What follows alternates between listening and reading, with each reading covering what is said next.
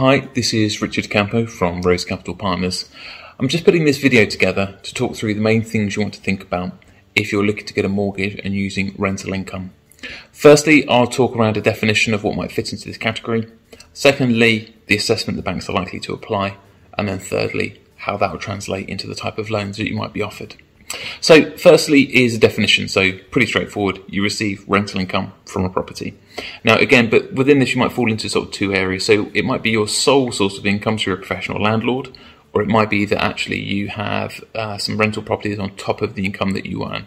Now this distinction is very, very important because if you're employed, for example, so you're not necessarily employed, but if you have a main source of income elsewhere, so you might be self-employed or employed, but that's your main source of income, you have then rental income as a backup to it.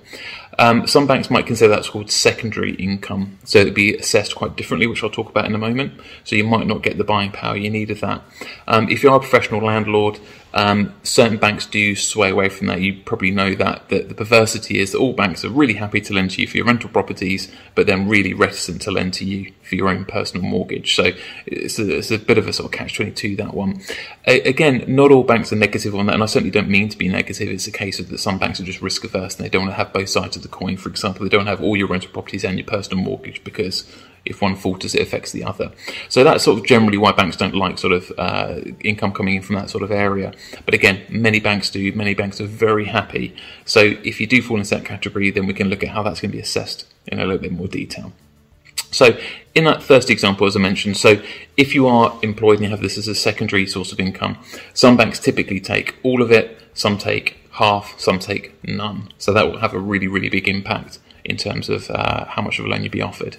Now, the assessment itself differs from bank to bank. So if we sort of think about how that might be captured, so if you're a professional landlord, you might set yourself up as a limited company, then you'll be treated as a normal self-employed person. So just look at the video in terms of limited company and how that will work. That's fairly straightforward.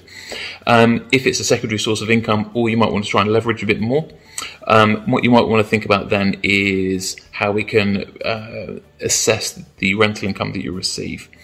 What some banks do is take the gross rental income and then less off any costs. So there might be things like maintenance, mortgage costs, etc. Now you typically find that gross assessment work out more favourably because as ever when you come to do things from a tax perspective, you are trying to offset as much cost as possible for tax. So your net income may not reflect your true affordability. So that's something to think about, is do we go to a bank who then looks at the gross rental income less costs, or looks at things like your accounts, or something called your SA302, which is your tax return, which confirms your income.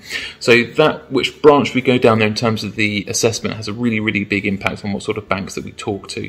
And again, it's largely driven by how much you want to borrow. So if you want a quite modest sum, it's less of a factor. If you really want to push how much you want to borrow, when you max out because you want to move, that type of thing, that assessment around what banks look at and how they look at your income is really, really important. Now, lastly then, how does that translate in terms of a mortgage? So let's pick a really simple example. So let's say we have you have rental income as a secondary source of income. So let's say you're employed, self-employed, but let's say a bank sort of says, okay, well, your primary income is £100,000 and your rental income is £100,000. So as I said earlier, there's sort of three ways that gets looked at. Some banks look at all of it, some look at half of it, some look at none of it. So in terms of how much a bank offers, that's roughly around about 4.5 times your income. 5.5 is the absolute limit, but most banks are around about 4.5 times the income. So if you put those two things together, then the level of income you receive versus the assessment, in that first example, where banks don't include any of that secondary source of income, they'll offer you just your basic, so a loan of around about £450,000. If it's the second one where they include half of the rental income, that would get you to roughly about £675,000. But if a bank takes both sources, 100% of both sources of income, that could then lead to a loan amount of around £900,000. So you can see if you talk to one bank, you can literally be offered double the mortgage versus somebody else. And as I said, that goes right back to the assessment and why it's absolutely essential to talk to the right bank at the outset to make sure that you get the right outcome at the end. You know, if you're certainly got rental properties and other sources of income, you're extremely busy, so you don't need headaches on top of that.